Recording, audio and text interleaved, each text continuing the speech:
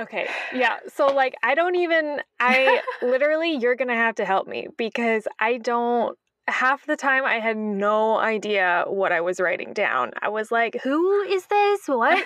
When did this come into the story? Did I miss this? Did I miss something? What is going on? That was my entire mindset as I was writing this summary. So it is absolutely 100% not going to make any sense. And I'm scared. Well, I was going to rely on you for the details because I'm not clear.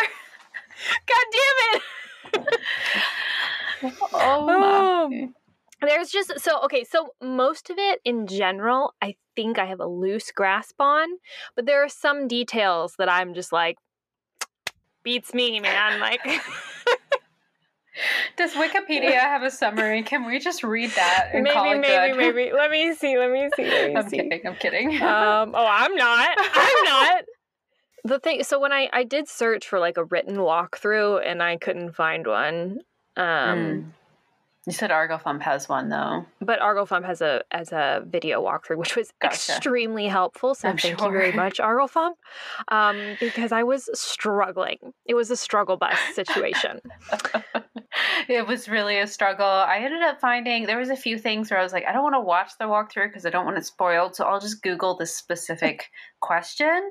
And then I would Google it and there would be forums and people would just be arguing in the forums because no one knew what to do. Well, this is just a review. So Adventure Gamers has a review of it, so not really a summary. I can't really find a good summary. How is their review? Is it a positive one? No, it was 2 stars. Oh, no. It definitely was not. There's not. Okay. Oh, my goodness. Oh, well. I guess we'll have to struggle through.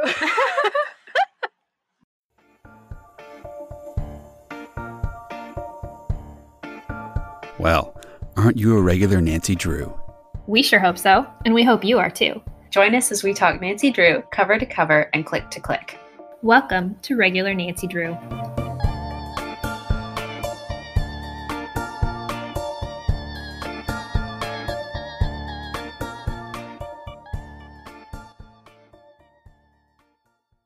So yeah, hello Regular Drews, welcome. Yeah.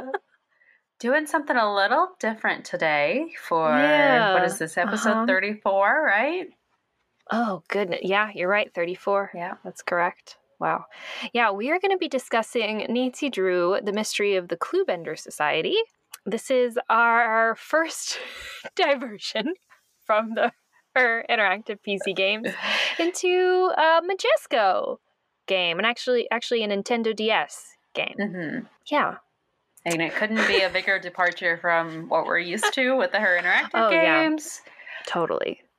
I mean, I don't know what I expected because I've only ever played one other DS game. Like, I only just got a DS for the first time ever. Oh, like at all? Like, yeah. Because I'd never played one before, so I bought one specifically for these games. Really, I see. If you can believe it, they're pretty cheap to come by nowadays compared to what it was in like 2008, So I bought one, and the only other game I've played so far is the Hardy Boys Treasure on the Tracks, which Her Interactive was involved in making. So right, that was pretty good. So this was very different from what I expected as well. Bad.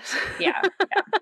Well, even just like controlling it and like moving Nancy, like I didn't know how to like make her run. Like I was telling you earlier, I didn't, she was just slow walking, and then I found forever to figure out how to make her run. I should have thought to tell you, but I didn't. It didn't even cross my mind at that point because I was so like over it. It didn't even occur to me that you could make her run because I'm just not used to it. Well, how would you know? Right. Right. No, even if you had played other DS games or you wouldn't know that. Right. There's no way to know that.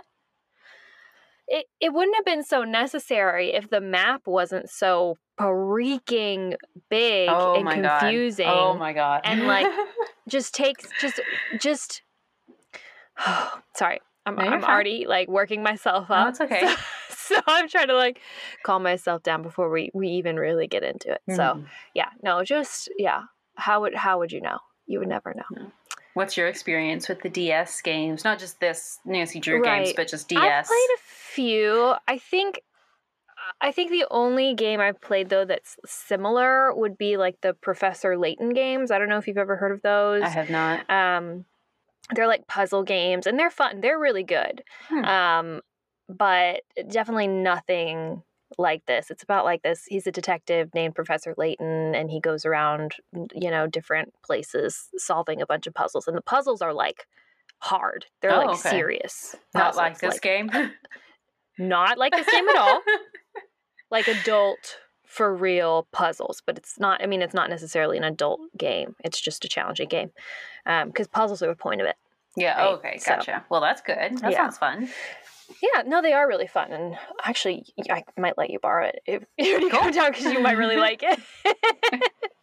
Now that I think about it, and now that you have a DS, so yeah.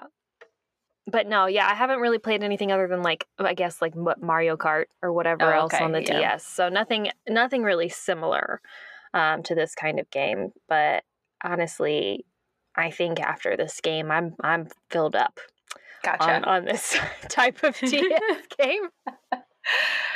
Well, this is not the only company that's made DS games. I think the other company is called THQ, and I don't remember if they were before or after this company that did it. So I'm curious to know if those are similar or if they're completely different and just have Nancy on the title. Really? I'm not sure. I could have sworn it was only this and Her Interactive, but maybe I'm misremembering from our... There are 4 total Nancy Drew DS games. There is this company, Majesco, made The Cluebender Society and The Deadly Secret of Old World Park. THQ, I believe, was The Model Mysteries and The Hidden Staircase. So I only have those 2 by Majesco because I bought both those and the Hardy Boys one. But the Hardy Boys one was actually pretty good. I had a pretty good opinion of that. What you were saying about the map, 1000% true. At first I was like, oh, this is good because the Hardy Boys one, it takes place on a train, so and it's like first person point of view, so you don't like see the Hardy Boys the way you see Nancy in the screen. You're just like clicking around and moving backwards and forwards through the train cars, and that's pretty much it. So the map, it's a good size, but it's not massive. And at first I was like, oh, this is a really big map, and then like 10 other locations got introduced, and then 10 more, and then 6 mazes, and it's like, this is ridiculous. I can't even get to where I need to be within an hour because it just takes so much time of moving and making Nancy run around. No, I mean, and honestly, it was just so confusing to navigate. Also took me forever to figure out that there was a map. Don't know if you found that one, Corey, but I was like, oh my God, this would have changed my first 2 hours of playthrough had I realized there was a freaking map. It's a lesson to explore your menus, people. But I mean, so many different rooms. But I think so many. It's honestly, it was just so disappointing though, because at first I was really excited. I was like, oh my gosh, like I get to explore, so much fun, right? That's so much of a major highlight of like games or whatever. But there wasn't really the exploration. Just because you could go into rooms didn't mean that you could explore the rooms, because really there was only like sometimes one thing to click in the room, and then as soon as you did that, that's it, and you never go back in that room ever again.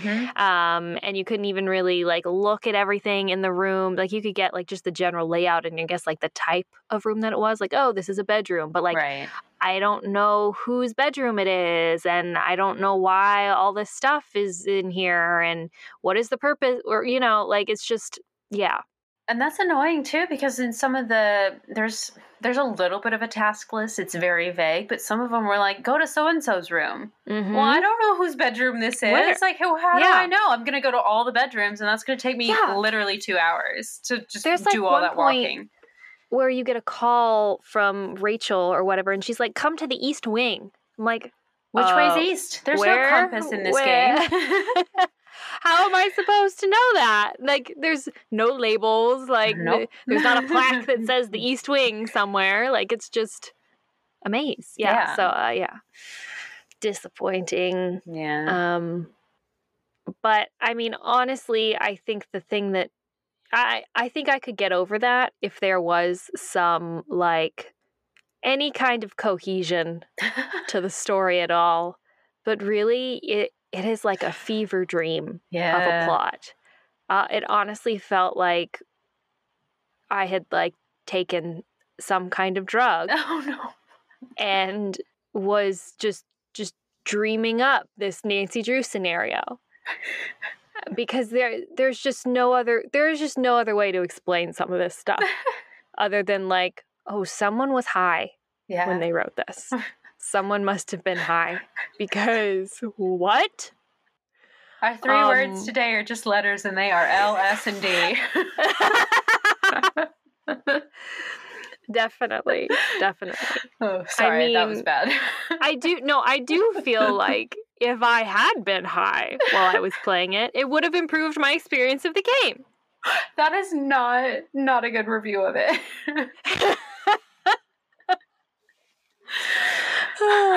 You cannot be sober to enjoy this game. Okay, I will say a positive I will give this game. It made me laugh out loud at certain points. Okay, well that's... but not out of like, this is supposed to be funny, but like, oh, this is hilarious in a bad way. So yeah, I mean, if you're looking for that kind of laugh, go for it, you know? Mm-hmm. If you're looking for a pleasurable way to spend your afternoon, I would look past it, you know? Yeah. It just was so draining to play. I felt like, I played through one scene, I don't even want to do the next thing. Just shut it and I'll come back and do it later, you know? Like, that's how it felt. And that's an awful thing to feel when you're playing a game. Yeah. You want to be excited about what's coming next. But if I had to, the freaking doors, Corey, the freaking locked doors, and having to go back and look and see what's on each of the doors and then walk all the way back upstairs to enter the little things on the little machine so that specific door would unlock. But as soon as that door unlocks, the other door that you had unlocked is now locked again until you go back and you change it back. But you can't because you don't remember what was on that door, so you got to go back to that door and look at that door and then go back to the... Oh my God. It's so long for what it is, and you have to like, for how easy the puzzles are. I shouldn't have this many notes for like the symbols and all. It's ridiculous. So, yeah. Well, okay. Let's talk about. I'm sorry, we're like jumping into the deep end here, but like let's talk about the puzzles for a second because I think that is a very generous term for what puzzles. Yeah, they're not puzzles. They're not. What about them is a puzzle? I mean. We have There's Plinko. Yeah. You have to play Plinko. Is it Plinko or Pachinko?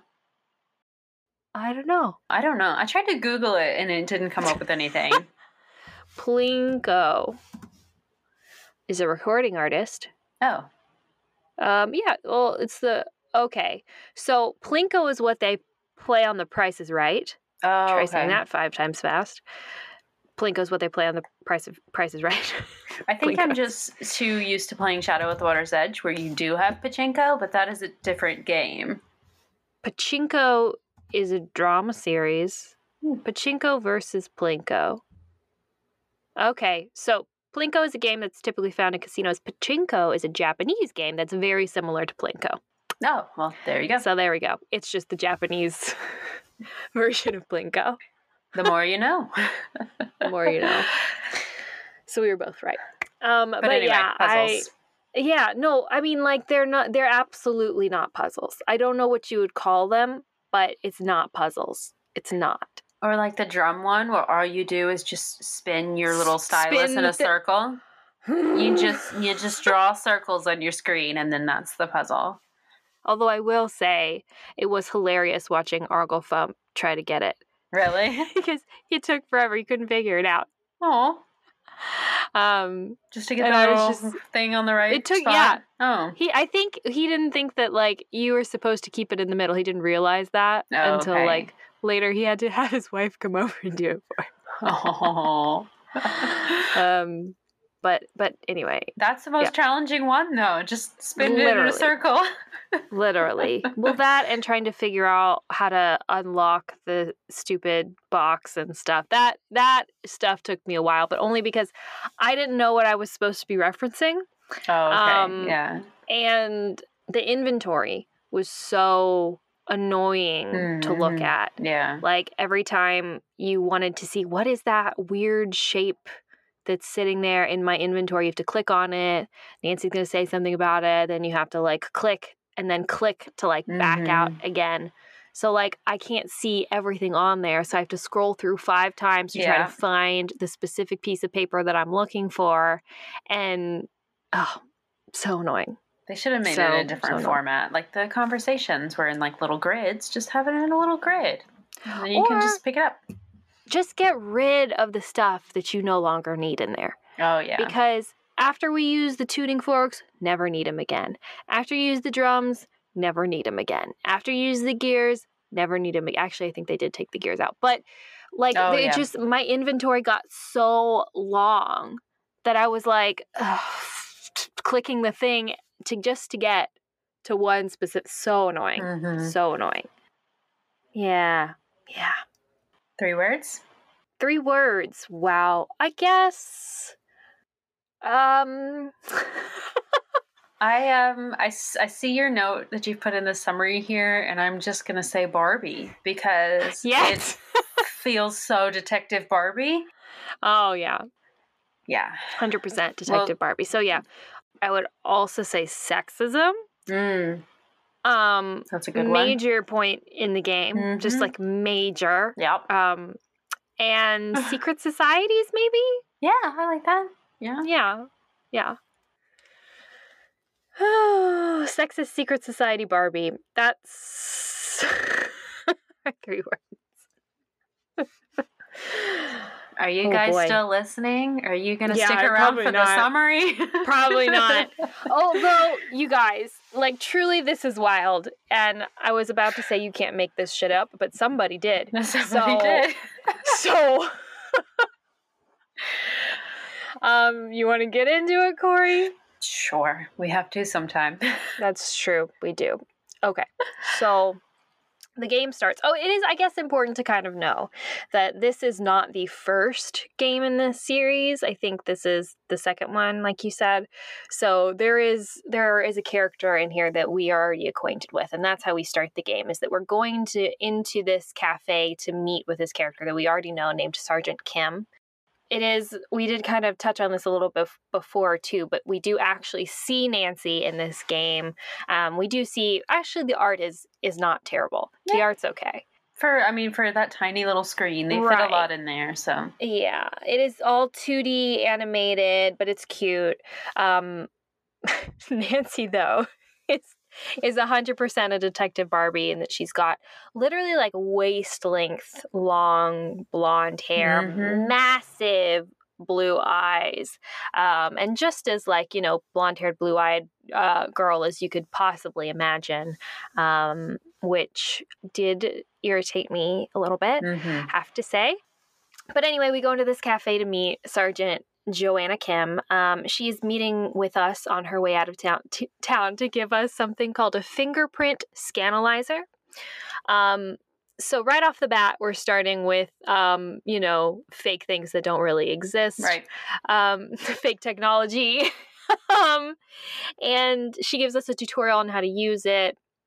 Basically, it just scans and logs people's fingerprints. And she tells us that she'll see us later because we are going out of town. And Nancy kind of corrects her and says, "Oh, I'm not going anywhere. You mean you're going out of town?" And she's like, "Oh, right. Sorry. Slip of the tongue." That's our first mystery, right? Right. And then Nancy announces that she's lost her cell phone, so we have to go back to the Drew home to look for it. When we go there and we find it in Nancy's room, along with a letter addressed to Nancy from the Clue Bender Society. It says that Nancy has been nominated for membership in this group, and the letter says that membership is extremely selective and that this is a one-time offer only. So if she is interested, she has to take this ferry that leaves in 7 days. And this letter is signed by like a mysterious, no-named Mr. W character. Yeah. This feels like a lot of setup. I feel like we were in the Drew home for a long time just for it to not really have any bearing on the plot. I know they have to set up like how she gets invited and how all this starts, but I spent a good hour know that they do. like just doing the intro stuff. Yeah, she could just get the letter, you know? She could have just been on the ferry and told us, like, I got this letter 5 days ago from the Cluebender Society, and now I'm on my way to the mansion. That could have been it. Yeah, you get like an hour into it, and you're like, are there suspects? Is there a mystery? Like we said, the map is so big, they just add that cafe and the Drew home to it. Just what? To show off? Why? I don't know. Yeah, Why? It just felt unnecessary. Not that I don't appreciate seeing the Drew home and getting Bess and Carson. Mm-hmm. But yes. And Ned. Well, Ned's there, but I'm not glad to get Ned. So when we do get home, we talk to Carson about this letter that we've received, and he says that he actually remembers learning about this Cluebender Society in a history class. And he, like, what history class is teaching about secret societies? In law school? I don't know. how are they still secret societies? But whatever. This is a society supposedly full of the world's best detectives. But again, it's a secret, and no one can ever confirm that it exists or that any of its members are members, whatever. But he's like, yeah, if you want to do it, go for it. Should be fine, right? But you make sure to take that newfangled cell phone with you, young lady. Don't you lose it. I've spent so much money on that. Take it with you. Because it's 2008, y'all. It's fine. But yeah. I will say there was a really cute thing that happened in this spot that really like tugged at my heartstrings or whatever. Nancy's like, Dad, do you think I got this letter by mistake? And he was like, absolutely not. Like, I don't doubt it for a second, you know? And it's just like, because he would never doubt Nancy for a second. Never doubt Nancy. It was just really sweet. But, yeah. Oh, so supportive. But so yes, Nancy obviously is going to accept this invitation, and 7 days later we are supposed to leave to go to this ferry ride, and Ned gives us a ride over there. Apparently he's working on an entomology project this weekend.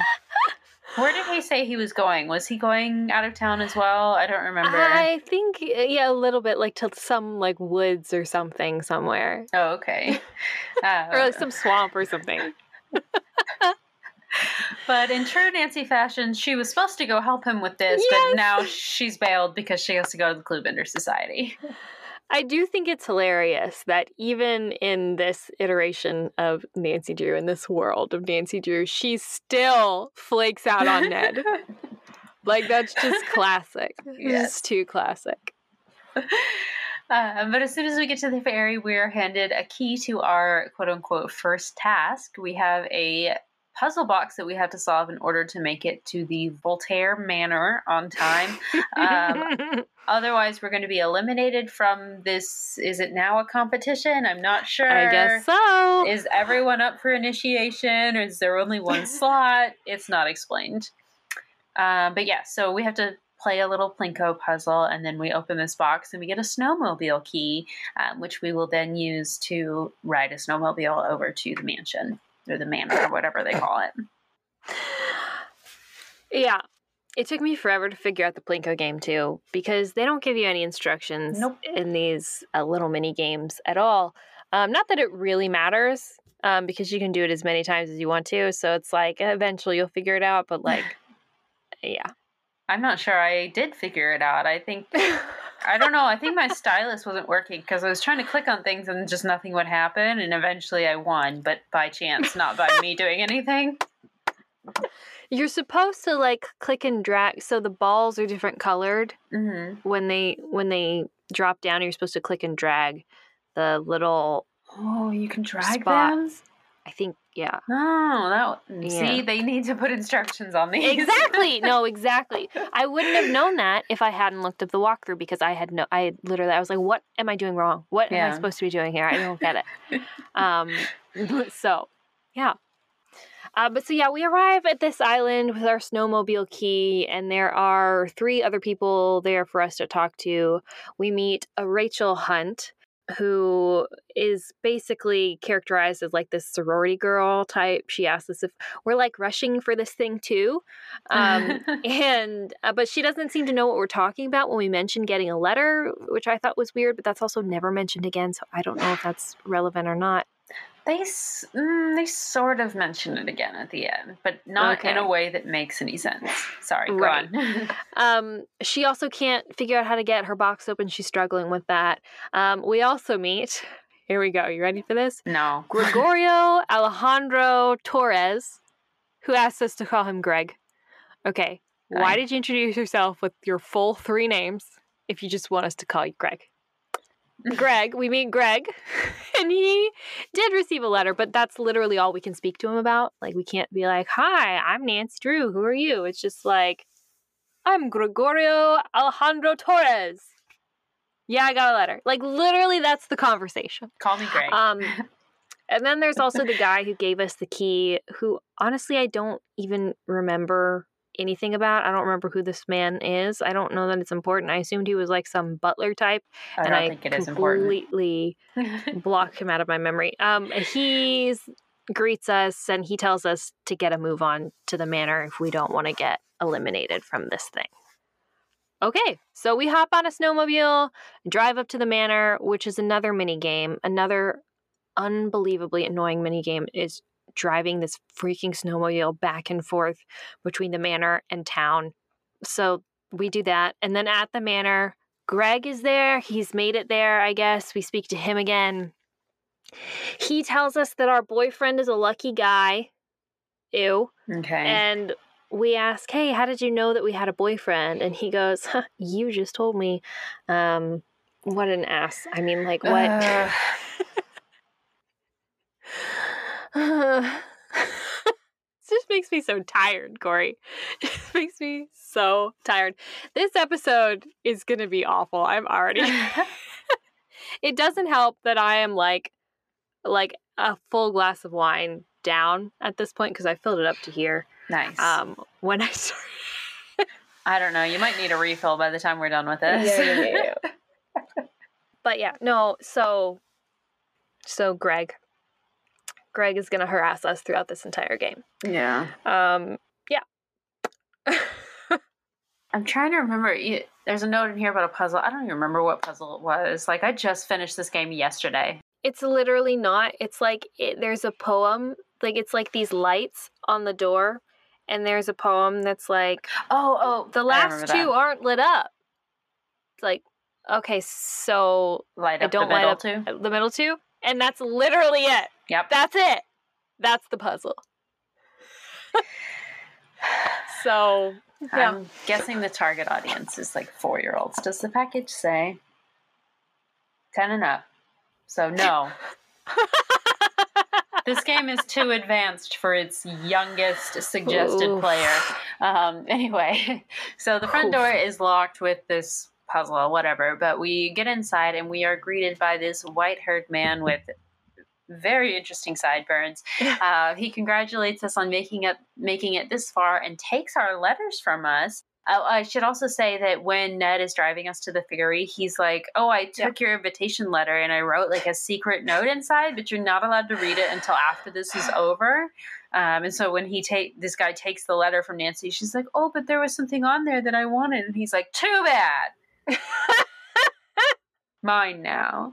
But he takes us inside and we get introduced to some people and we learn that everyone here uses pseudonyms because this secret society obviously doesn't want its members having too many secrets out in the world. So we have Marlo, whose specialty is oral psychology. Oral? How do you... I can't pronounce it. Oral. But like AURAL.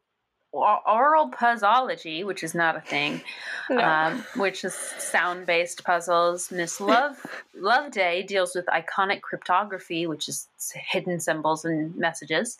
Nero likes mechanical puzzles. He also uses a wheelchair, which we mentioned because that is going to be important later. And then there is the person who with the sideburn man. He is Mr. Wargrave. So Mr. W himself. He likes his patterns. I'm just going to call him Sideburn Man from now on. No Wargrave, just Sideburn Man. It's fine. True, though. His sideburns are amazing. Truly amazing. They're very good. And I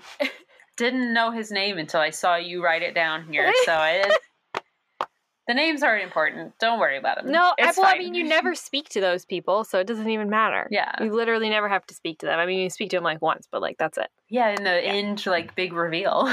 Because you have to. But we also learned that the society actually recently lost a member whose name was Dr. Armstrong, and they are doing this to, refill his spot in the society.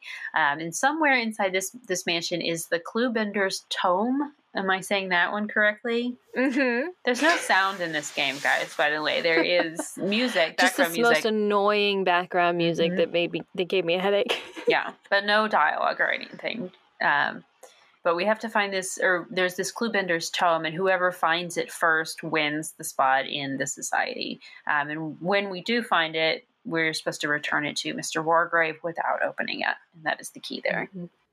So, basically, we just need to explore this mansion to, like, look around, try to find this. And as you said before, there is quite a bit to explore. It's a very intensive map. But basically, through following some clues and exploring, quote-unquote, solving some puzzles that aren't really puzzles, we find these, like, tuning fork things to open a jukebox. And inside the jukebox, we find this Clue Tome box. So we rush this back over to Wargrave, and he tells us, "Congratulations, you've won." And then he goes and opens the box. And when he does, he exclaims that the book is missing, or the tome is missing. So now we all have to search for this book, right? And Wargrave, or Sideburn Man, gives us a key to most of the doors. So, like, some of the doors before were locked, we couldn't go into. Now we can explore even more of the mansion, basically the entire upstairs now. So we explore some more. Eventually, we find, like, a torn page with some symbols on it. If we show this to Sideburns, he tells us that this was torn from the tome. And then somehow, from finding this page, we're supposed to know that we have to go unlock this specific puzzle door in the main hall. I still don't know how we're supposed to know to do that. The only reason I knew how to do that was thanks to Arglephone. So I don't know. But yeah, like I was saying before, this is one of the biggest chores in the game, is like going and unlocking these locked doors with the different symbols using the thing upstairs.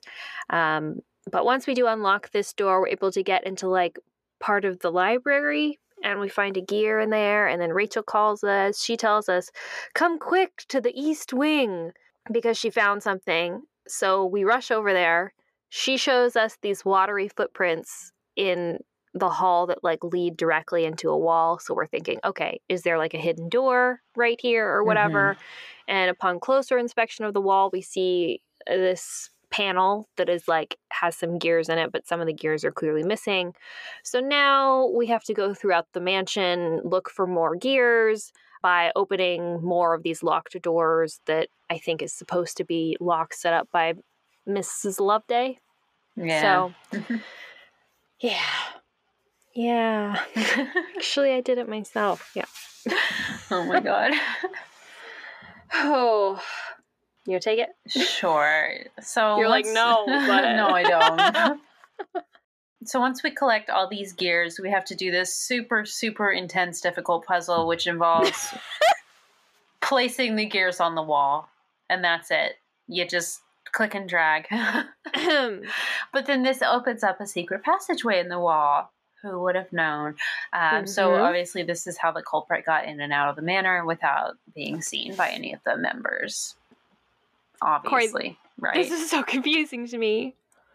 Well, since when do we think that the culprit had to get in and out of this manor without being seen by the others? I never understood why. Like, why did the culprit need a secret passageway? And I still don't really, because, especially considering the end. Yeah. What? Yeah. Yeah. The culprit really went out of their way to set that one up needlessly, Right. you know? Well, but... Are they covering their bases, or is it... Well, but it cracked the case wide open, too, because of what happens later. Right. We'll have to talk about this more. Okay. But... But this does lead us outside to a hedge maze, actually, and there's fresh footprints over there, so we're going to follow these footprints. We actually find Marlowe hiding in the center of the maze, and he says that he was hit over the head and asks if we got a good look at the guy who did it, and we're like, no, this guy... No. Oh, sorry, you're right. I'm sorry. But we do say that we've seen him. Yeah, we're like, no, he was wearing a cloak, but we haven't seen anyone? We didn't see anybody. Yeah, there was nobody. We didn't see anybody. No. Who were we supposed to see? Well, we do have a cutscene where Nancy, steps outside once she opens up the secret passageway. She's like, wait, stop. But there's no one there. Stop who? So we don't see anyone. Nancy supposedly does. But we're like, no, we didn't see who hit you over the head. So we go back inside and we have a little conversation with everyone, and we assume that, okay, yes, the thief obviously has gotten this tome and booked it out of here, but the ferry that gets us on and off this island will not arrive for another 24 hours. So this person must still be on the island, so we have this, 24-hour window where we can still have hope of finding the tome before they get too far. So... yeah, so we ask Sideburns what would happen if the secrets from the tome are leaked. Hilarious. This is why I wrote this down. It's so funny. He tells us the last time the secrets from the tome were leaked was in 1666, and then the Great Fire of London happened. What? I don't know. Secret society? It's just a throwaway line, Corey. It literally doesn't, it has no impact on any of the rest of the game. It's just a throw-out line. By the way, our secrets are so intense, they caused the Great Fire of London. Wow. So we're, I guess, going into town to try to find this thief person or whatever, so we take our snowmobile out. We run into somebody named Tommy. He lives in town. His dad owns a shop there. We kind of talk to him a little bit. He does tell us that he recently found this old coin thing in the coal piles by the lady statue in town. There's this big statue of a lady. This is so hard to explain. And he gave that coin to his dad. So, okay. Also in town, we meet an older woman named Mrs. McGregor. She tells us that someone came running through her backyard on a snowmobile last night. She didn't see who it was, but she did find a piece of metal with writing on it. She says that the person on the snowmobile was probably trying to take the trail that leads to the old Abernathy place that's right behind her house, but it's not passable right now because of the snow and it hasn't been plowed. So okay. We asked for the piece of metal that she found, but she told us that she put it on her cat's collar. Oh, this is the weirdest part of the game. I know. So we go around looking for a cat named Sprinkles. And in her backyard, there are all these different headstones. And we have to wipe the snow off it, which honestly was the most fun part of the game, is wiping the snow off the headstones, which is strange. Yeah. But so we wipe the snow off the headstones. We find a headstone with Sprinkles written on it. So we're like, did this woman tie this metal piece to her cat and then bury her cat? Are we supposed to dig up her cat from this grave right now? That's where Nancy goes with it. But if we go ask her about it, she'll tell us oh, no, that's Sprinkles 1. Sprinkles 2 is wandering around town somewhere, so you gotta go find them. Is it just me, or is it weird to name a pet like the same name as a previous pet? I can't imagine that. Maybe if you're so, if you're old to the point where, you've had so many pets, it's just easier for you to name them all the same name, just to remember. I don't know. I feel like it's one thing with humans where you have Bob, and Bob Jr. is his son, but this is just a cat and then another cat that you're just not even going to give it a unique name. Sprinkles 2. Yeah. It's a little weird. I don't know. So I will say I do know someone who has 2 cats. One of them is named Greg, by the way. Oh, really? And then she got a second cat, and she named that cat Tiny Greg because they look the same. But that was cute.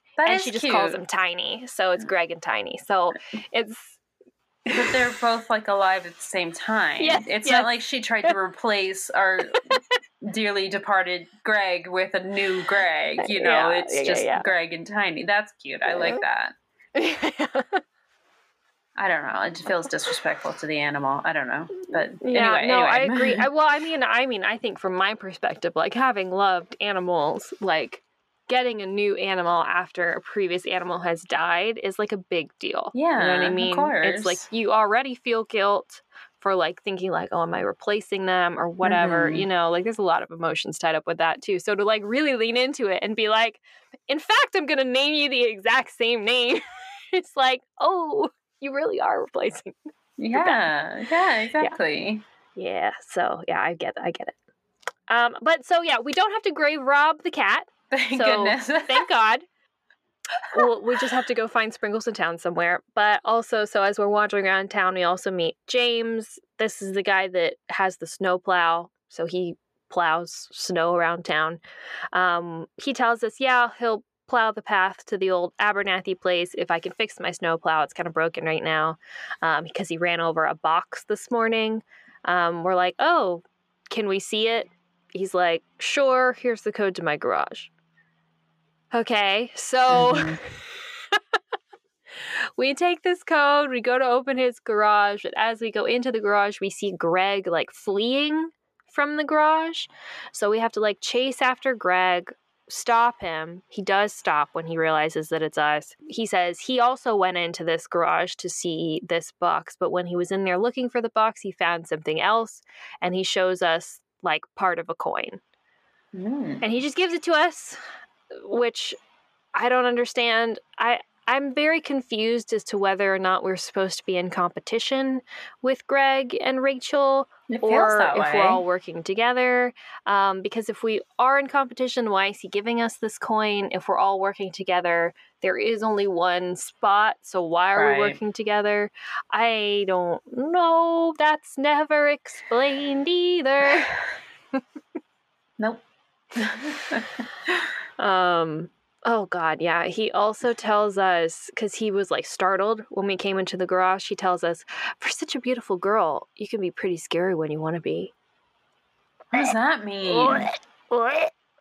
He wanted an excuse to call us beautiful, and he wanted to tell us how terrifying we were so that we felt bad about it. Okay. We also can't explore the garage to go in and look for the box. We just get the coin, because I guess we're not supposed to look at the box yet, but that's also not explained. So, yeah. So if we go on to back like into the main part of town, we can go into this shop that's on the main part of the street, and we can talk to Tommy's dad. He tells us that there is this old poem called The Knight, the Lady, and the River, and it's a tragic love story that everyone in town, like historically, this entire town has been obsessed with this poem and has based their entire town around the themes in this poem. And I guess that's like what the lady statue is in the middle of town. Like it's a reference to this poem. And then there's a lighthouse that also has something to do with it. Whatever. There's a poem. It's not that important.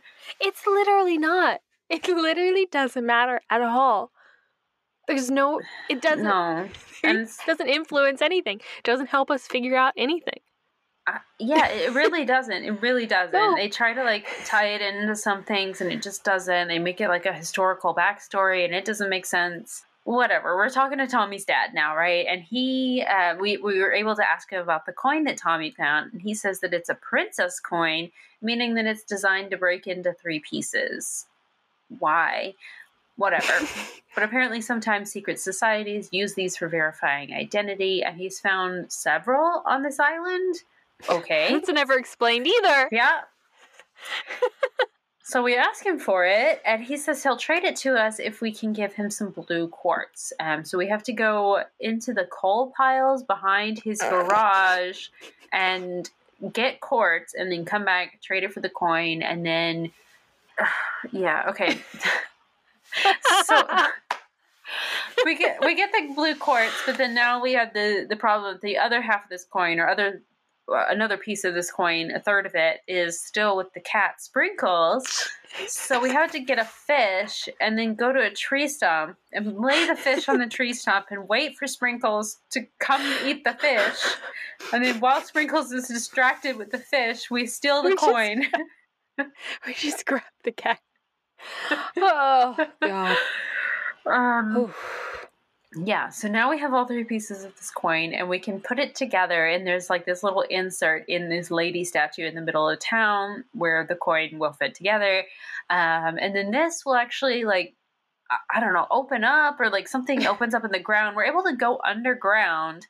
And this is like a system of mazes, and I call it a maze, but it's really not that difficult. But there's a bunch of series of mazes in this game, so this is one of them. And then when we come out of the maze, this is actually taking us back to the manor now, and we're at like a horse statue that's in the middle of this hedge maze by the manor. So clearly the thief has gotten away again through this tunnel maze system, whatever. Y'all following along? Y'all with us still? I'm not even following along, and I played this game, Corey. So I can only imagine what this must be like to listen to. Oh, I'm sorry.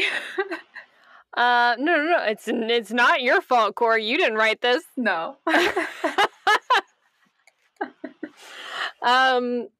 So yeah, we realized that this passageway beneath this horse statue from the center of the maze must be how the thief got away. As we come out of this maze into the middle of the hedge maze, so as we come out of this maze into another maze, but we've already been here before, we're confronted by someone who calls us Pumpkin. Gross again. It's Marlowe. He's just kind of awful.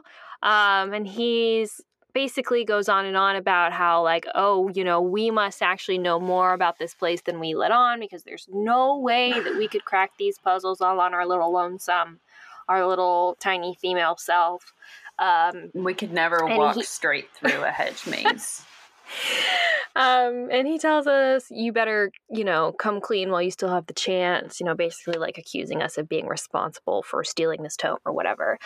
Nero, who also happens to be there, who I have to say, he calls him Wheels. Marlowe calls Nero Wheels. Yep. What the fuck?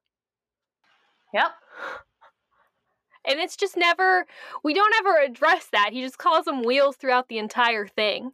So Nero tells him, like, hey, no, she's here because of her ability to solve puzzles, so I think she probably could solve this actually super simple hedge maze.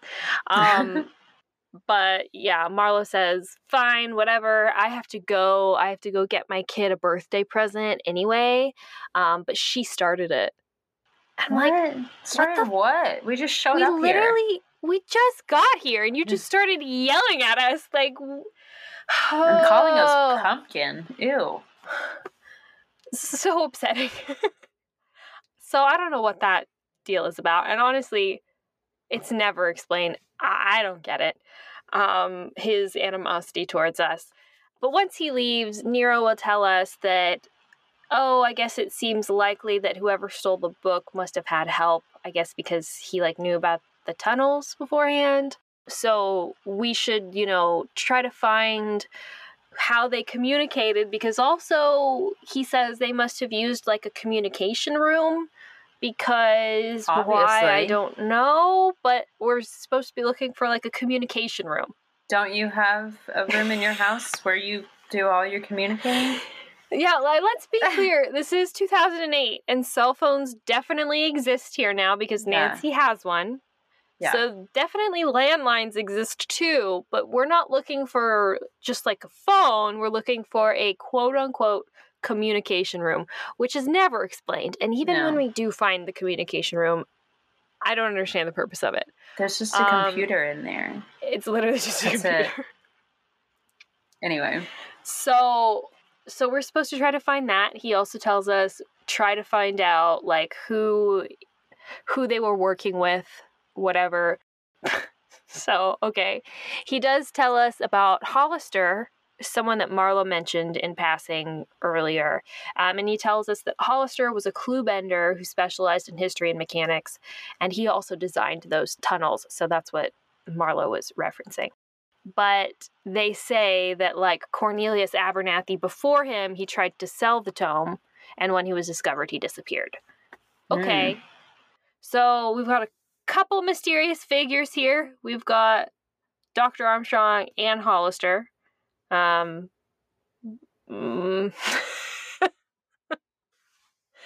Yeah. Okay. Anyway. So we go to talk to James, the guy that has the snowplow, and he tells us that, it's an island, kind of a small town. He knows everyone here. He knows every single person on this island. So if he saw a stranger, like, he would know immediately, like, this person is an outsider, right?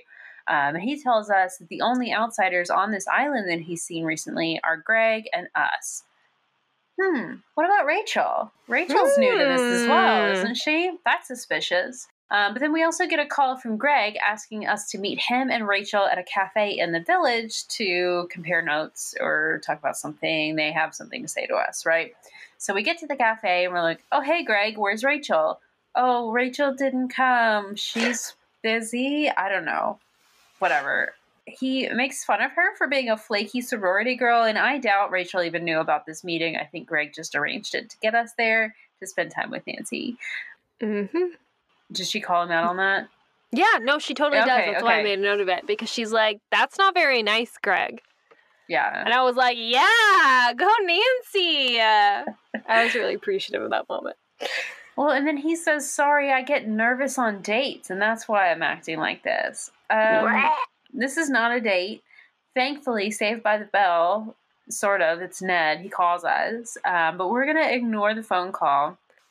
We asked Greg why he asked us here, and he tells us that he found a piece of paper with a coded message out on, there's like this catwalk balcony thing outside of Marlo's room at the mansion, and he said it looked like there was something behind this like dead end on the catwalk wall, but he didn't know how to move this wall, right? And then James calls us and tells us that he has gotten the snowplow fixed and he's able to clear the path to the Abernathy place that's up the road. So we're going to head over there now. We get there and we ring the doorbell and we're greeted by this older woman named Jillian Abernathy, who seems to already know about Nancy's presence on this island. And she tells us that she also knows about the secret society, saying that no, they're not as secret as they think that they are. Honestly, though, I could have told you that. All right. Carson tells us that at the very beginning. He knew about them. From the very beginning. It's not a secret. They're in history books. Right. But she also tells us that this society ruins lives as well. Her father, Cornelius Abernathy, was actually in the society, and also Hollister and Dr. Armstrong were in the society as well. And he went to the lighthouse one day and just never came back. We asked her about this Produxy Guild.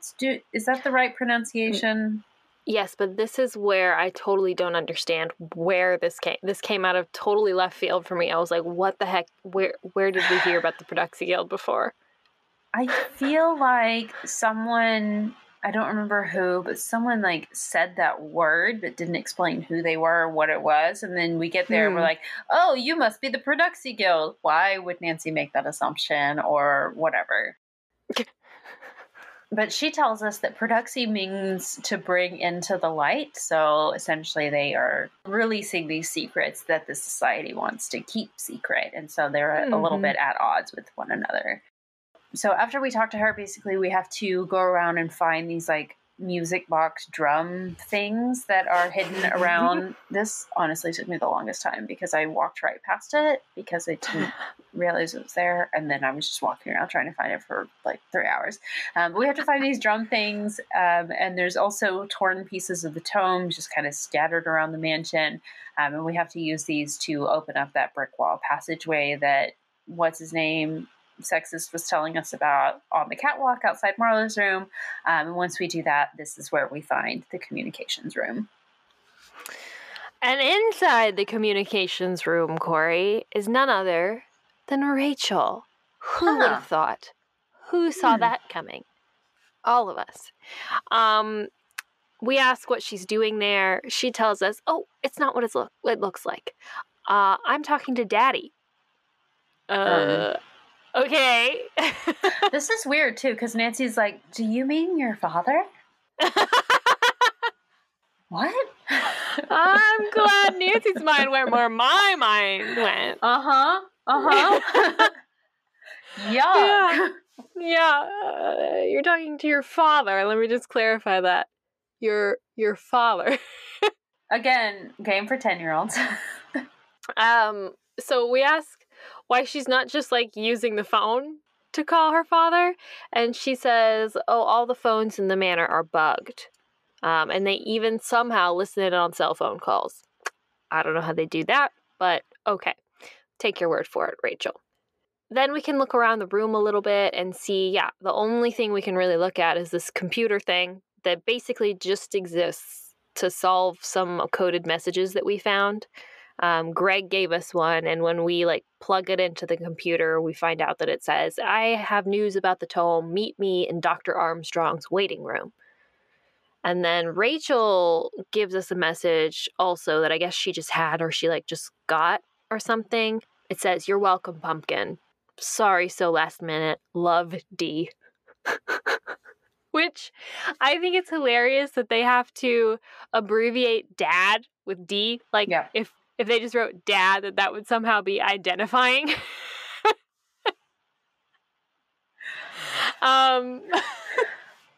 So, okay. Rachel says, "Hey, please don't tell anybody that I was up here," and then she leaves. So Nancy muses for a second about, what could the message about Dr. Armstrong's waiting room mean? And she determines that it must mean the lighthouse, because we learned from Jillian Abernathy that Dr. Armstrong went into the lighthouse and never came out. So that must be where he's waiting, right? So we go to the lighthouse. When we get down to the docks, we meet this guy named Doyle, who James had told us about him earlier. He has a boat. So we ask him to let us use his boat, and he says, "Yeah, if you can find my cat." So if you can believe it, regular Drews, we have to get another piece of fish and put it on the stump and wait for a cat again. That this is just the way that you catch cats in this town, with a piece of fish on a tree stump. Yep. It's just that's the method. We have a lot of cats with sticky fingers in this town as well. Oh yeah, his cat stole the boat keys. I think that's why he needed the boat. Oh no, or did his cat just run off? I don't remember. Oh no, you're right. The cat ran away. He's like, "I can't go anywhere until I found my cat." Right. And we're like, "You're not going with us. We just need your keys."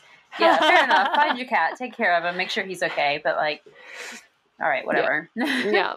Also, his cat's name is Watson, which is cute. Hell yeah, it is. So the guy's name is Doyle, like Sir Arthur Conan Doyle, and his cat's name's Watson, like Sherlock Holmes Watson. Mm-hmm. Very cute. Very cute. And he's wearing the little cloak thing as trench well, coat. Yeah. So once we deal with that, we boat up to the lighthouse. We unlock the door and head upstairs. What do we find up there, Corey? We find a dead body. That's been stabbed through the chest. Yeah. But by the way, there's no blood. Weird. We'll have to talk about this later. Yeah. Yeah.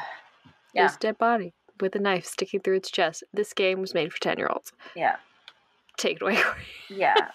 So there's a note attached to the knife, and we look at it, and it says, "Nowhere to hide, Hollister. Physician, heal thyself." All right. Weird. So we use our Scanalyzer, and we find that it is Nero's fingerprint on the body, or on the note on the body. So we take the note, put that in our inventory, and we also see that there's a telescope in this top room of the lighthouse. And we look through the telescope, and we see that it's pointed directly at the manor. Or no, first, when we look through it, we see that the lens is partially blocked, and we find another little fragment of a coin. So we remove that coin, and then we see, yes, it's pointed at the manor. But it's not just pointed at the manor, it's pointed at a specific spot on the roof that also has a telescope on it. Very strange.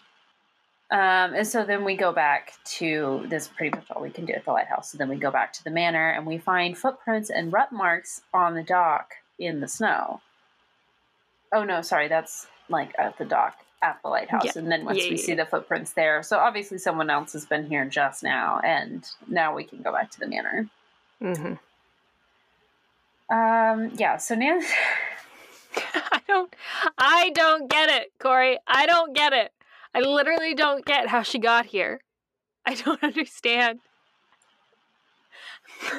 Nancy makes a deduction that even Sherlock himself would be jealous of, and realizes that this Hollister person is Dr. Armstrong, that Dr. Armstrong is the pseudonym for Hollister, and they ask us, or we go back and we talk to everyone at the manor, and they ask us how we knew to look at the lighthouse, and we tell them, oh, Gillian Abernathy told us.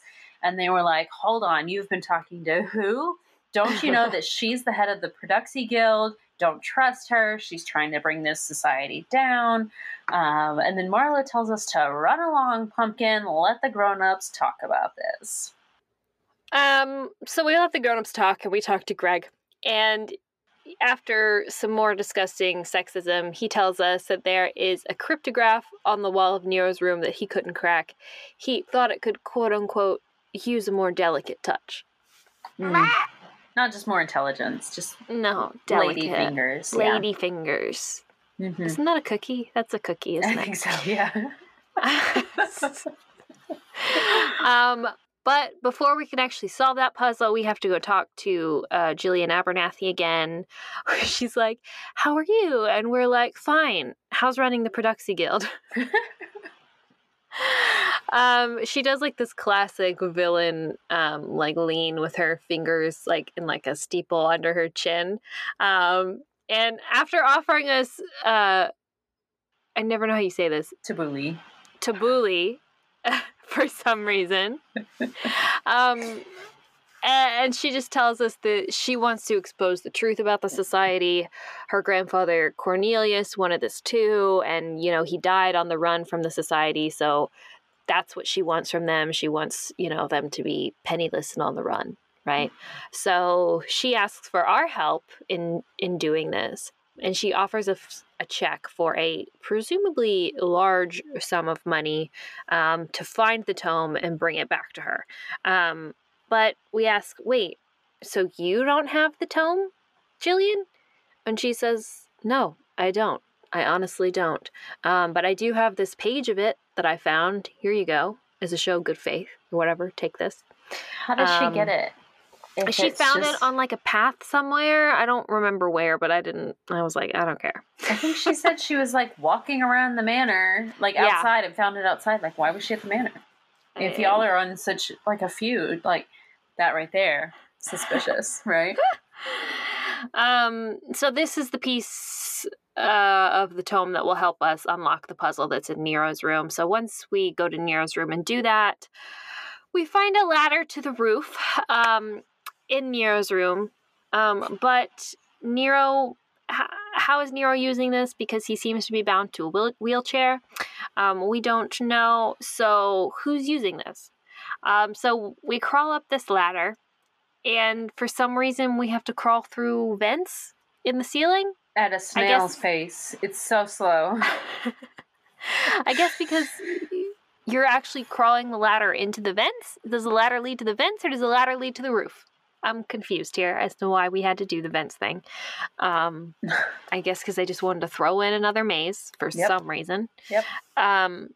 We find another piece of the tome, another page of the tome in the vents. And it has a drawing of 3 coins that like lead to a knight, a lady, a horse, and a flame. It literally doesn't matter. Okay, so once we get to the attic, we find this secret room where it looks like somebody's been sleeping. We also find another piece of a torn photo because, we've been finding pieces of torn photos. And then on the roof, we look through the telescope that we saw from the lighthouse. Looking through the telescope, we are looking at the lighthouse. We also see that something's like obscuring the lens a little bit. So if we pull that off, we find another coin fragment. And once we move that and we look through the telescope again, we see actually, when we look at the lighthouse island, there's actually like another smaller island right next to the lighthouse. Mm-hmm. Corey. We boated to the lighthouse. Yeah. We were boating likely right around the lighthouse. Yeah. We didn't notice the island when we were boating there? No, because then we wouldn't have needed to go through the vents. We can't make it that easy. Oh. You're up. Okay, all right. So after we see that the island next to the lighthouse, Rachel calls us and tells us that everyone is gathering downstairs and we need to come down there right away. So we get downstairs and Mr. Wargrave tells us that the ferry is arriving any minute. It's too late for us to try to find this tome. So, it's time for basically everyone to go home. But Nancy says, no, I'm so close to figuring this out. Just give me a little bit more time. And Miss Loveday says, actually, we've already found out who stole the tome. And she is, in this room. And Nancy's like, what are you talking about? And they're like, yeah, we know it's you, Nancy Drew. You're the thief. Okay.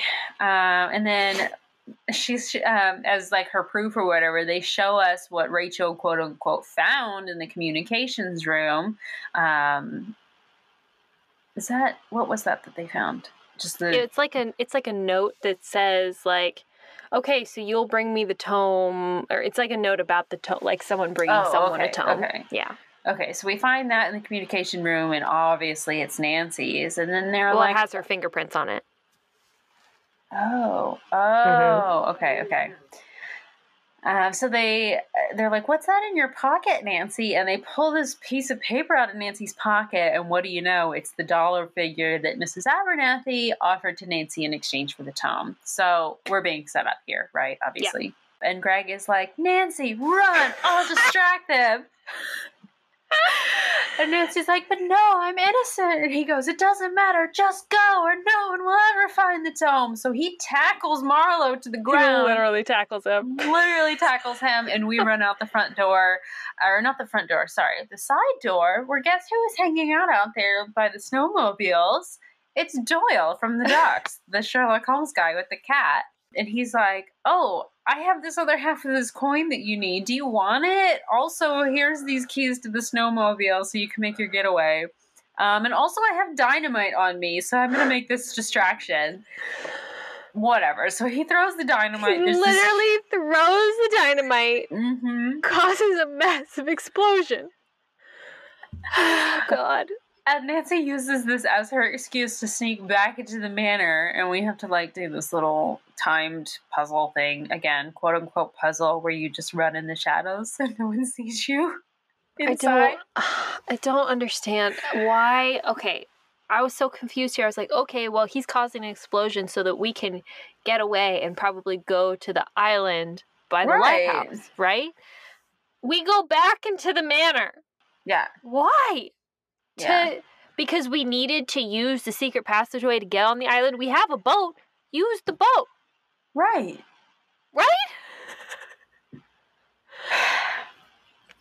Anyway, sorry, continue. Okay. No, I'm just trying to figure out how to explain this in a way that makes sense, because none of it makes sense. So we have to do 1,000 more mazes, more Plinko, and then So once we're in the house, we have to find a flame, and that leads us to the fireplace, and then we go through the fireplace, and this takes us into the secret passageways, and there's more mazes, and then this leads us underwater to the other little mini island. And when we finally get there, there's someone standing in the shadows on the island, and he's like, oh, stay back, who's there? And we're like, who are you? And he's like, oh, my name is Hollister, but my friends call me Dr. Armstrong. Oh, yeah, that body in the lighthouse. I made that. It was a robot puppet? Yeah. It was a prank? Why? Why make a fake dead body? And how did Nancy not notice immediately that this was not a real person? Whatever. So, yeah, that's his thing, is making... I don't know. He's apparently so good at it that he almost one time got a robot as a sitting member of Parliament. No, he didn't. Corey, you gotta suspend your disbelief for the game. Of course, he says he did. He must have done it. Okay, well, he tells us that there's something that the clue benders don't want anyone to know, or that he knew something that the clue benders didn't want anyone to know. So he, when he found this out, he decided to hide to keep himself safe. Obviously, the best place to hide is directly next to the place that you're trying to avoid, whatever. And then he gives us a little piece of torn paper and said, here, this will help you. And it ends up being the last piece that we need for that photo that we've been finding little pieces of all over the island or whatever. When we see something in this photo and we say, no wonder he has to stay hidden. So we immediately call Sergeant Joanna Kim. I think Kim's her last name. I think so, yeah. And we ask her to meet us on the island, and she's like, sure, there's a GPS tracker in the Scanalyzer. I'll find you. Of course there is. Okay, great. So we go back to the manor, and Nancy says, I'm back. I'm here to expose the true culprit. And they're like, oh, can't wait to hear what kind of, crackpot story you have for us now or whatever. And Nancy says, I actually know secrets about all of you. All of them are shocking. But only one of you is a criminal, or what? I don't remember what she says. Yeah, but it's really she tells dramatic. us that she figured out that Marlowe is Rachel's father because she noticed she was wearing a new necklace the day after Marlowe said he was getting a present for his child. Mm-hmm. Okay. She says, okay, so he and Rachel were working together to try to recover the tome and try to get Rachel a spot in the society. Nepotism rears its ugly head. Right. She also says she figured out that Nero actually isn't bound to the wheelchair because we found his footprints at the lighthouse.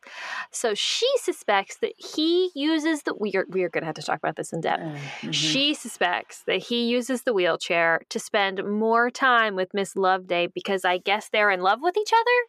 What does that have anything to do with anything? I'm so confused by this. I also don't understand how she got to this conclusion. What about... I'm sorry. What about being in a wheelchair means you get to spend more time with someone? It doesn't. I didn't get that. I don't get it. Why? What? Also, there's literally, there's nothing that says that they're together or that there's anything between them. There's nothing. It's just, Nancy just says it. So it must be true. Right? They just make this weird little love side plot for no reason. Yeah. And then we show our trump card, which is the photo of what we find out is the Abernathys. And in the picture, we see Jillian and her two parents and Jillian's twin brother, Julius, who happens to be a splitting image of Sideburns, a.k.a. Dr. Wargrave. So... I guess from this, now we know that it was Wargrave who stole the tome because he's actually an Abernathy and the Abernathys hate the secret society. So he worked his way into the upper ranks of this secret society in order to get access to the tome and then steal its secrets. He actually even framed Hollister and told the society that Hollister was the one selling secrets. Of course, Wargrave denies all of this, but everyone believes us now. And, we say Wargrave is actually the only one who even looked in the tome box. He's the one who said it was missing. So we know that the tome is still in the tome box. And we actually find it in a book on hunting because... Jillian told us that everyone in the Abernathy family was a vegetarian. That's why she offered us tabbouleh. Yeah. It's so weird. And Wargrave did this whole thing. He created this whole competition or whatever to set up and frame whoever was going to be the first person to find the box. He took our letter at the beginning that had our fingerprints on it, and that's what he wrote that framing message on it from apparently Jillian Abernathy to us. We're like, no, actually that's a letter from that's our original letter that's written in invisible ink. So that would disappear, and then he could write whatever he wanted to write on it. And he's like, you can't prove that. And you're like, actually, we can, because there's a message from Ned on the back. Yeah. And Ned actually does something useful for once. I know. Thank you, Ned. Can you believe? Thank you. And then Joanna shows up, gun in hand, and says, nice work, Nancy. And then Corey. This is where things really, if they Go weren't off the weird rails? yet, yeah. Then Nancy asks Joanna, she says, did I pass? And we're like, what? What do you mean, Nancy? She says, why would a secret society who's existed for hundreds of years keep all their secrets in one book? Great question. And why would they let, just anybody look at this book without a background check? I would argue that they didn't, but okay. Yeah.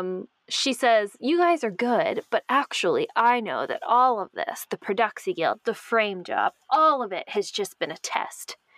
And then out of nowhere, Armstrong/Hollister pops up like behind our back with like a smile on his face, like literally like over our shoulder, and go like, you passed with flying colors, Nancy. And so they ask her, how did you figure it out? How did you know that all of this wasn't real? And she says, well, obviously, I realized because Joanna had to have been the one to nominate me. Right. And so, she knew about all of this ahead of time. And so I don't know, man. I don't know. Oh. Do you go for it? You go for it, Corey. Okay, so Nancy asks them, is the Produxy Guild actually this evil organization? And they're like, no. Actually, we're both kind of on the same team. We both legitimately exist, but we're not enemies. We don't have any sort of feud. Actually, we are the ones who uncover the secrets, and then we turn them over to the Produxy Guild, who will then decide how, when, why, what is the most responsible way to release these secrets out into the world, if at all, if we're going to let them out. But yeah, we're actually all on the same side. And Nancy's like, oh, well, in that case, that guy Doyle that's outside, the guy with the cat, he's one of you too, right? Then the guy that's been helping me. And they're like, who are you talking about? There has never been anyone in this society by that name. Interesting. And then hard cut.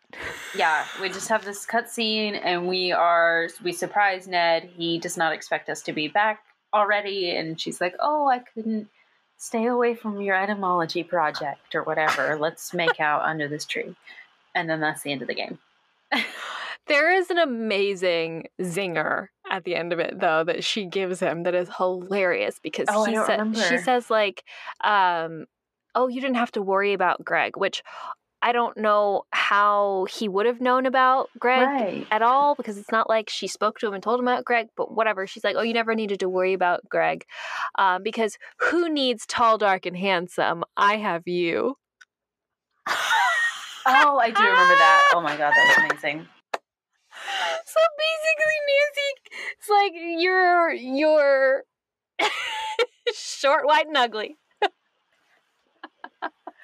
See, this is why I kind of... Okay, so for our listeners, I was texting Becky yesterday right after I finished the game, and I was like, wait, with that weird cutscene right after we find out that Doyle was not a real person, and then we go straight to Ned knowing things that happened inside the mansion that we didn't tell him. I was like, is that a weird implication? Are they trying to tell us that Ned was actually here the entire time, dressing up as Doyle, giving us clues? First of all, that would never happen. Ned is not competent enough to give us clues to solve things.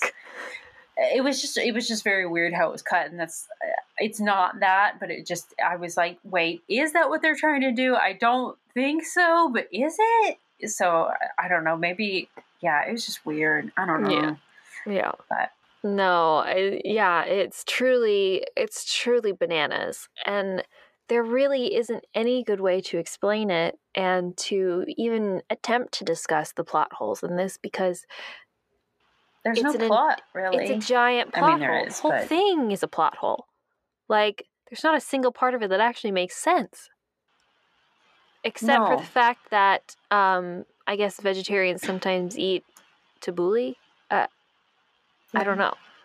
Isn't tabbouleh a vegetarian dish? Yes. No, okay. Yeah, I was just saying that's the only thing that makes sense. Oh, okay.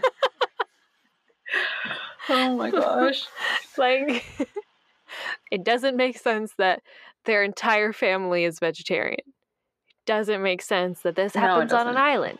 It doesn't make sense that there is somehow a tunnel underwater in this island, like under the ocean. Right. It doesn't make sense that there are like these symbols written on the tome and that those symbols open boxes that we didn't know existed, like that aren't in the mansion. Like, where did they come? They were just sitting on the road and James ran over one with a snowplow. Why was it out there? Why did Sideburns decide to put watery footprints in the hall and run out through this secret passageway, knock Marlowe over the head, and escape into town? For what reason? For what reason? There's no reason.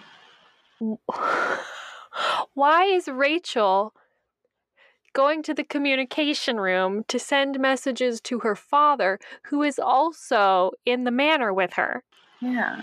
Because, by the way, it's Marlowe. So why don't they just pass each other notes or speak to each other in person? Because they're both there. Why? How are they communicating if you have to go to the communications room to receive the communications?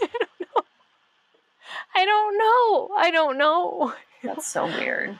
Why is there a laboratory in the middle of a hallway that also has a sitting area and a massive microscope, I think, and and I just why is there a drum puzzle, a music box puzzle in the middle of the hallway that opens a secret panel on an outside wall of the manor that you can only access through Marlowe's room anyway?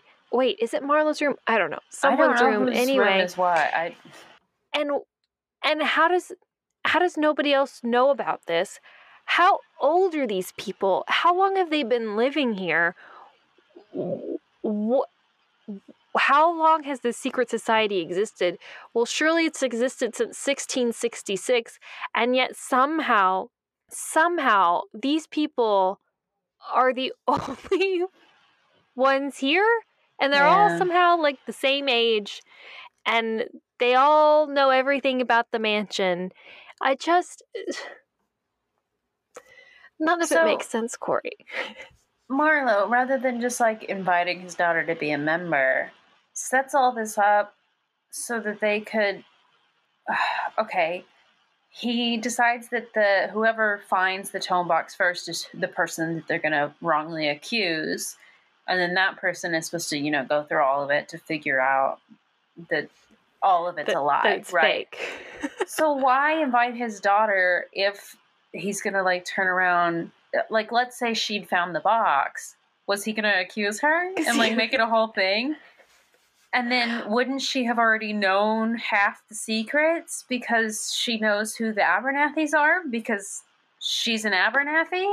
Well, and if he really did want her to have this place on the secret society, and he knew that this was all a test, why didn't he just tell her that? Yeah. And be like, hey, go up to Wargrave, tell him you know that this is all a test, that none of this is real. Tell him this, and this about the Produxy Guild, this, and this about Armstrong / Hollister. You're in. Or maybe she was acting. Like, maybe she was in on all of it, you know? Like, maybe they Oh. only invited her along to be like, we need you to play this role in this, and you're going to make Nancy believe that you're doing this. And then what happened to Greg in the end? Were they just Yeah. like, screw you, Greg, you're out because you tackled somebody, and then... Well, I'm so confused now. Yeah. I mean, was Greg even a part of it then, or were both he and Rachel in on it? But then what's the point of doing any of it if you only Yeah. have one candidate? Honestly. Well, to see if she's worthy. Okay, but clearly she's worthy if she was nominated. Carson told us that we're worthy, so we know. My daddy said I'm special. He's so special. Yeah, golly.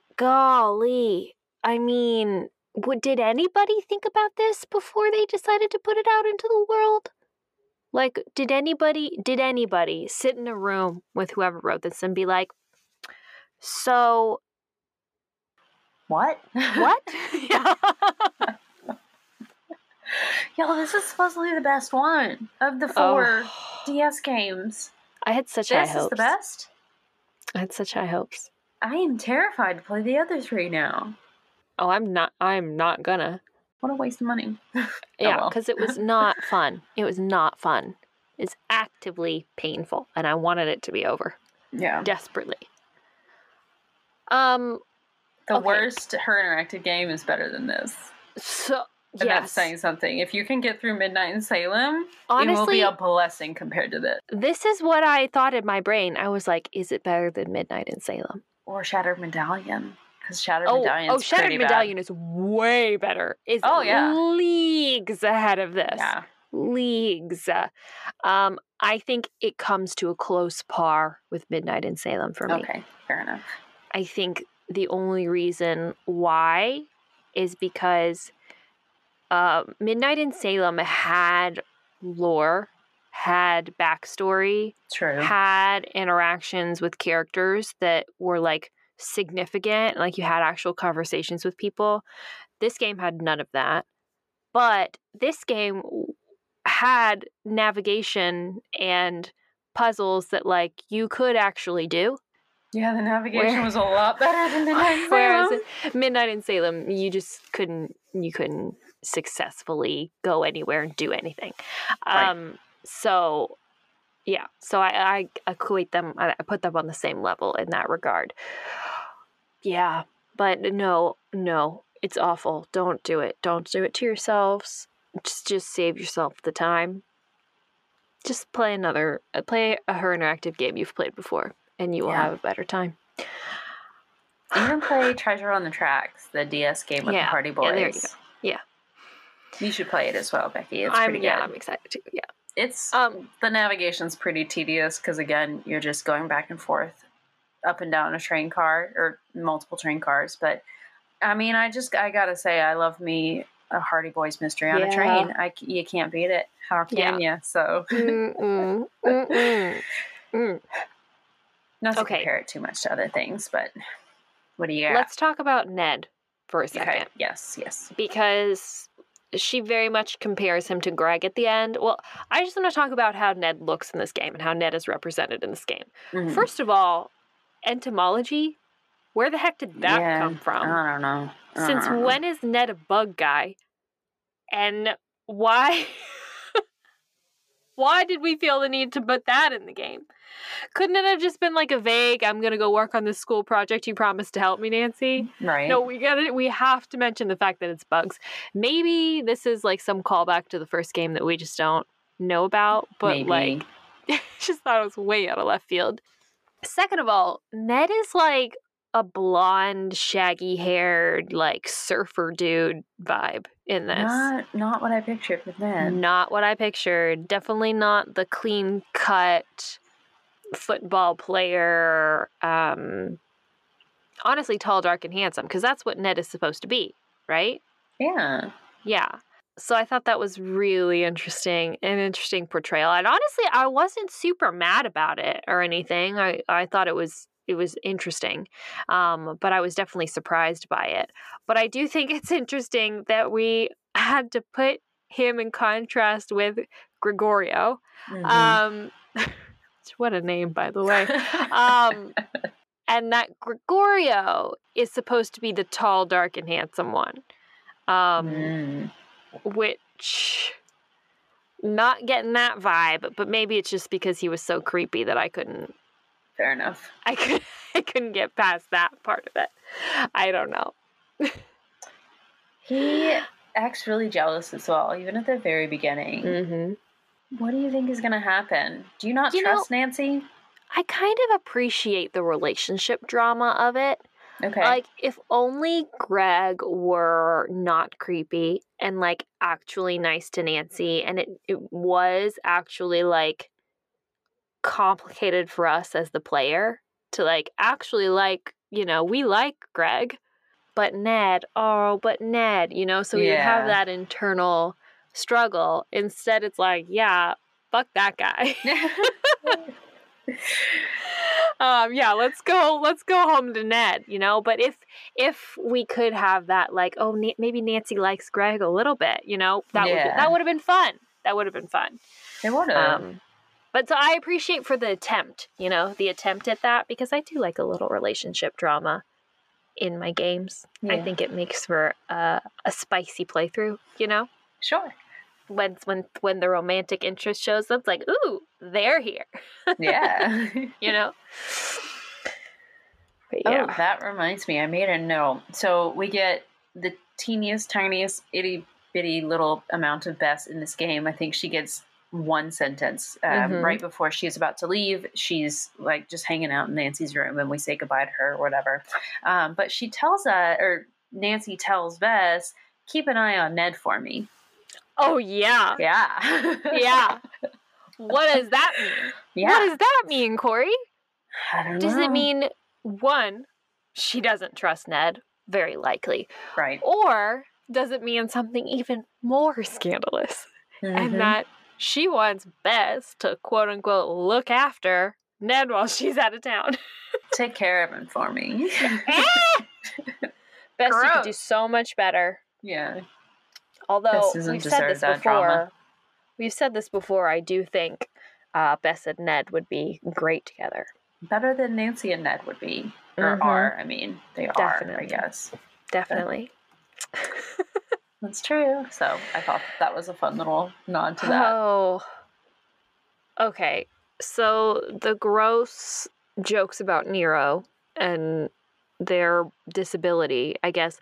Although, I guess not, because they didn't actually need the wheelchair. Did they obtain the wheelchair for this whole plot that they set up? Like, was that all Oh my God, I didn't even think about that. That's awful. I mean, not everyone who uses a wheelchair is completely bound to it, obviously. Sure. But like, sure, but to imply that he's never needed it. Yeah. Or that he's only using it for the attention of Miss Loveday or whatever her name is. Well, and to like create this persona and put on this act like for something that's not real. Like for like Why? Do these grown adults not have anything better to do than to set up elaborate tricks on Nancy Drew? Honest to God, what the hell? Like, why? Like, why did anybody do this? What a colossal waste of time. Does Nancy decide to join them in the end? Is it any of it even worth it? I think she does. I think so. But we don't, with such the hard cut, we don't really get it. That's true. Yeah. So who knows? Why would they do that?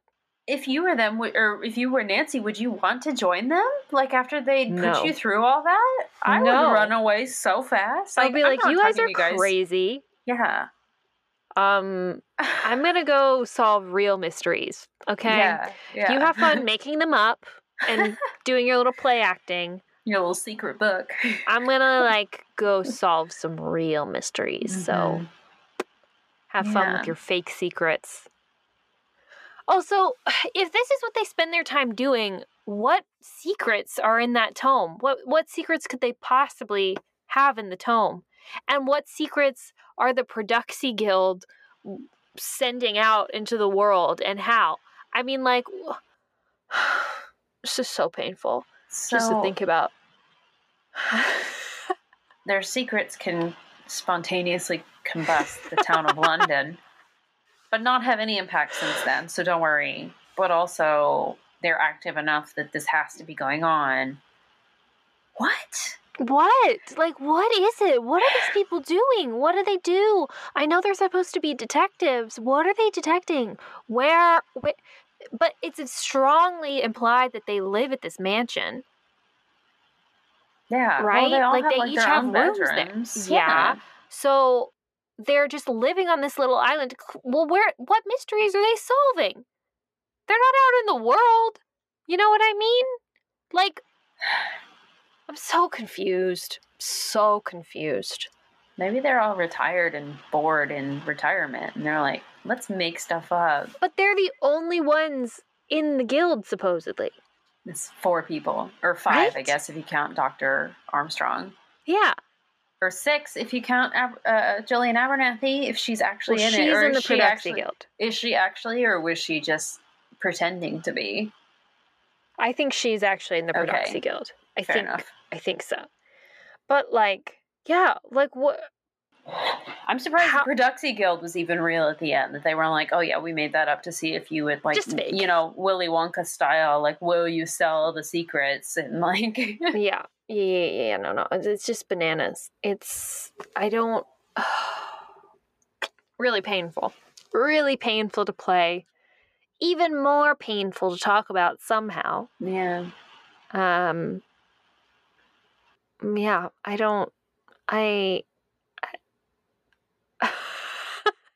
Okay, you know what? Let's talk more about the portrayal of Nancy in this a little bit. Yeah. Because I think ultimately my issue with it is that it's, like, such not a Nancy Drew game. Like, I feel like I would have had more fun, even with it being terrible, if I felt like I was playing a Nancy Drew game. You know what I mean? Mm-hmm. Like, at least then I would maybe, like, appreciate, oh, Nancy's going to go do this, or Nancy said this, that's really funny, or this is how Nancy interacted with this person. But it absolutely was not Nancy Drew. Right. Like, and not just in the, like, physical depiction, which, whatever, Nancy would never have hair down to her butt. That's incredibly impractical. Who would ever do that? Especially when you're traveling around. Can you think about the time that it would take to dry your hair? That's insane. Oh my gosh. But aside from that, like, she just doesn't act like Nancy Drew. She acts like an airhead half the time. Mm-hmm. And she calls the fingerprint scandalizer. This is silly and little, but this was just immediately turned me off. I was like, okay, this is not Nancy Drew. She calls the fingerprint scandalizer a doohickey. Like, Nancy would never be that. Nancy would never say that. Like, what is that? She would use the correct term. I mean, she might have questions. She might say, oh, well, what does this device do? But she wouldn't call it a doohickey. No. She's like, this doohickey? Ah! Simon & Schuster, why did you give out your license for this? Because they paid them. Well, fair. But, like, did no one look at this and say, I don't know if we want our name on this? Yeah. I feel really bad saying that. I feel so mean to say, but it's not wrong. No, it's true, though. And honestly, this is from 2008. I'm sure Majesco has since moved past. I'm sure Majesco has other fine games. I just Googled them, actually. They're doing app games now. Oh, so I'm sure they are. Yeah, I'm sure they're fine. But, like, this is not one of them. And also, it's not a Nancy Drew game. Like, it could have been so much better if we had just made it entirely separate to that universe. And you could have made your own jokes and your own things. And sure, make an Airhead, make Barbie detective games. That's fine. Do that. But, like, don't try to co-opt the name of Nancy Drew when you don't know what you're doing. You know what I mean? When you don't put any effort into it at all, it seems like. That's maybe unfair. They definitely put effort into it, but it's like, what were you smoking? All the effort went into the environment because, y'all, it's massive. Mm-hmm. And it was fine. Like, it was all pretty. It's just too big. It took too long to navigate. It took too long to get from A to B. That made me think, okay, so with the Scanalyzer thing, sometimes it already has, like, the person's fingerprint, like, on file. So if you scan the fingerprint, it'll be like, oh, this is so-and-so's fingerprint. Yeah. Sometimes it'll be like, oh, we don't have this person's on file, and then it'll just, like, put them in a list. And whenever you do find out who it is, it'll, like, match it, right? We never... No, yeah. We never find out who those fingerprints are if it was an unidentified person, because we don't take anyone's fingerprints at any point in this game. We literally... How do we know that it's Nero's fingerprint? We've never compared this to anything that we know Nero has touched. Like, we don't know. I don't think we ever find at the end who some of these fingerprints were. I mean, we can assume. It also literally doesn't matter. Like, it doesn't influence anything. Even when we do find Nero's fingerprint on, like, what we assume is, like, an actual literal dead body, it doesn't tell us anything, because it doesn't tell us to investigate Nero. Greg tells us, hey, go to Nero's room. There's that thing in there that I don't know what to do with it. Like, so we didn't even need it. That's true. It doesn't tell us anything else. It doesn't help us with anything else. No. So why was the whole conceit of this game, why did it begin with the fingerprint Scanalyzer? What was the point? Right, and we're only meeting up with this sergeant lady, what is her name, Joanna, so that we can obtain this Scanalyzer. Like, she's like, I need to meet with you. Okay, here's what's going on. Have this device. Okay, so is this supposed to specifically help us with the tome thing? It doesn't. It doesn't. Does she, like, selectively program in certain members' fingerprints and not others? Because, like, Miss Loveday's in there, but not Nero. Maybe that's how it works, and that's how they explain it away. I don't know, but... Yeah. That reminds me, the dead body that we see in the lighthouse. What is that about? At first, when I saw it, of course, because I didn't know it was a robot at the first sighting of it, I was incredibly shocked. Yeah. It was like, oh my God. Yeah. A stabbed body. Like, there was a knife through it, and I was like, okay, well, they didn't show any blood, so that must be where the, SRB rating came from. Yeah. But, like, still, like, that's incredibly hardcore, even for me. Yeah. I'm like, we have to go take the note that's been stabbed into this dead body? Yeah. I don't want to touch that. I don't want to see that. Like, no. Like, wow. But yeah, once you learn that it's a robot, it's like, oh, okay, well, so that's why they could show it, because it wasn't really a dead person. Right. But then it's like, looks like a dead body? But then it's like, wait. How did Nancy not know that it was a robot? There's a knife sticking into it. So surely you could... Nancy would question that there was no blood, right? Yeah, right away. Like, I know Nancy would. I don't know about this Nancy, but I know that, like, we as the audience aren't supposed to see blood because it's a kid's game, right? But, like, if Nancy goes up to a dead body and sees a stabbed body and there's no blood, she's not like, oh, that's normal, right? No, Nancy would be digging that knife out and looking around. Like, yeah. Oh, gross. Oh, that's so weird. It's very weird to think about. It's also incredibly weird to think about the fact that this guy made a full-on, like, super realistic robot to fake his own death for a fake premise to find out if Nancy Drew is worthy to join a secret society. The cost alone, building a robot. He made a whole robot to try to see, to pretend. I just can't even. You literally can't even describe it because it doesn't make any sense. On the off chance that she goes to the lighthouse, and I'm like tripping over my own words because I'm so so confused by this. He does this so that Nancy will find it and think that it is Hollister / Dr. Armstrong who is dead, but then later find out that it's not him and that actually he's still alive. So... Oh, and he then- had to fake his own and death then- because the society's out for him. But really, he's in the society. Yeah. What? You built a whole robot for that? Oh. That's a lot of acid.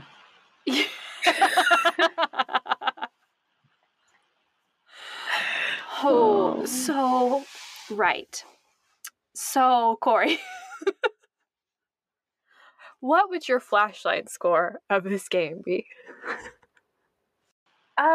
Okay, so obviously this is no more than one flashlight, but the question is, do we go into negative flashlights for the first time ever? I had this question for you because I was trying to think about it. I was like, oh my God, what possible flashlight score could I give this fucking game?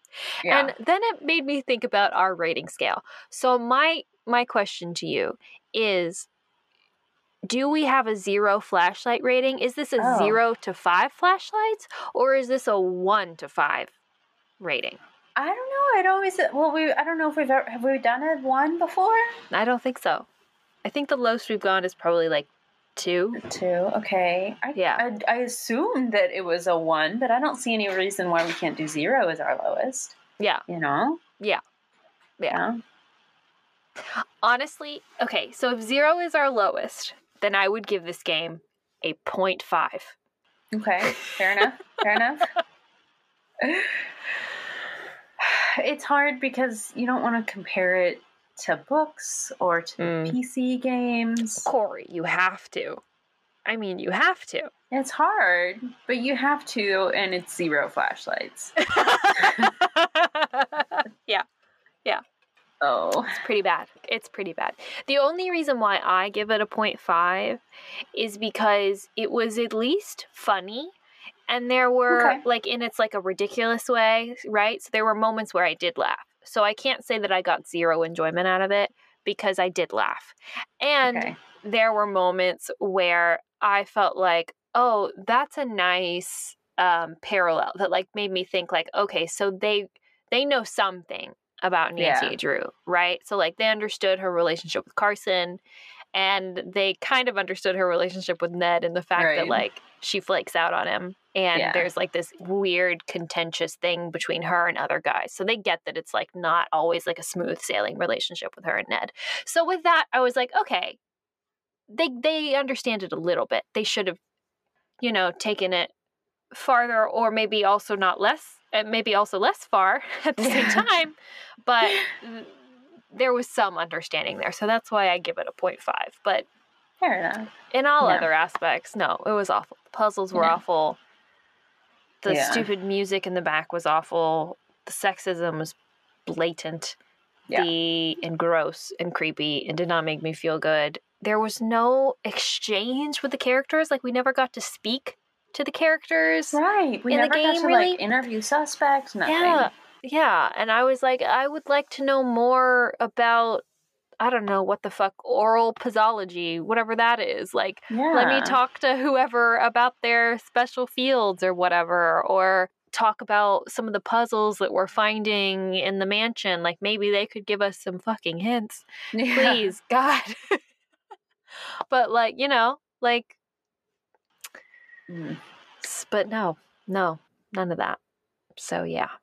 I won't say I didn't enjoy it at all, because, the 0 flashlights would imply that. I liked it at the very beginning. I liked the idea of, it's a Nancy Drew game I've never played before, so I'm going to give it a chance. And then I was like, oh, this is a good-sized map. I didn't expect to be able to explore a whole house, and then it just got worse and worse and worse. And like you're saying, with the puzzles, we find out, oh, we have this expert audiology puzzology, whatever. And like, oh, okay. So maybe at some point we'll get like to really explore what that means. And then we'll get to do like a type of puzzle for each one of their like areas of expertise. And then it'll be great. That's what I was thinking. Yeah. And then it just never happened. Yeah. And then that ending just took away from everything. Like, what? So literally none of it mattered. Yeah. Literally none of it mattered. It doesn't matter that it didn't make sense because it wasn't supposed to make sense. Okay. Yeah. So. But that makes it make even less sense. So. Yeah. We gave it a chance. And We that's sure all did. we can do. We sure did. We sure did. You know, I have to say, I am sad, a little sad, that we are wrapping up our, game, our little section of games here. For now. To move on for now. But I am also a little bit happy because I am very excited to get back to some books. Aren't you, Corey? Yeah, of course. I'm looking forward to discovering some like plots written by like people who know how to write. Yeah. I'm looking forward to that. So yeah.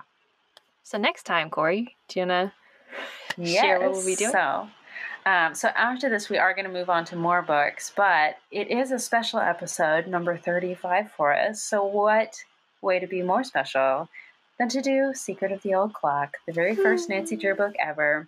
And do you want to tell them what else we're doing with that episode? Yes, we are very, very excited to actually be in conversation with another podcast out there called River Heights Buzz. So we're super excited to share that with y'all. It will actually come in 2 parts. So we'll have the first part will be over on River Heights Buzz channel, and the second part will be on ours. So you'll have to go over there to hear both of them.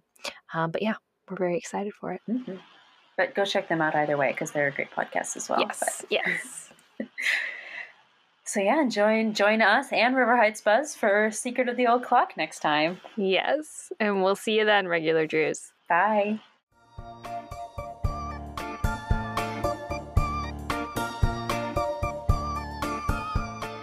Thank you for listening to Regular Nancy Drew.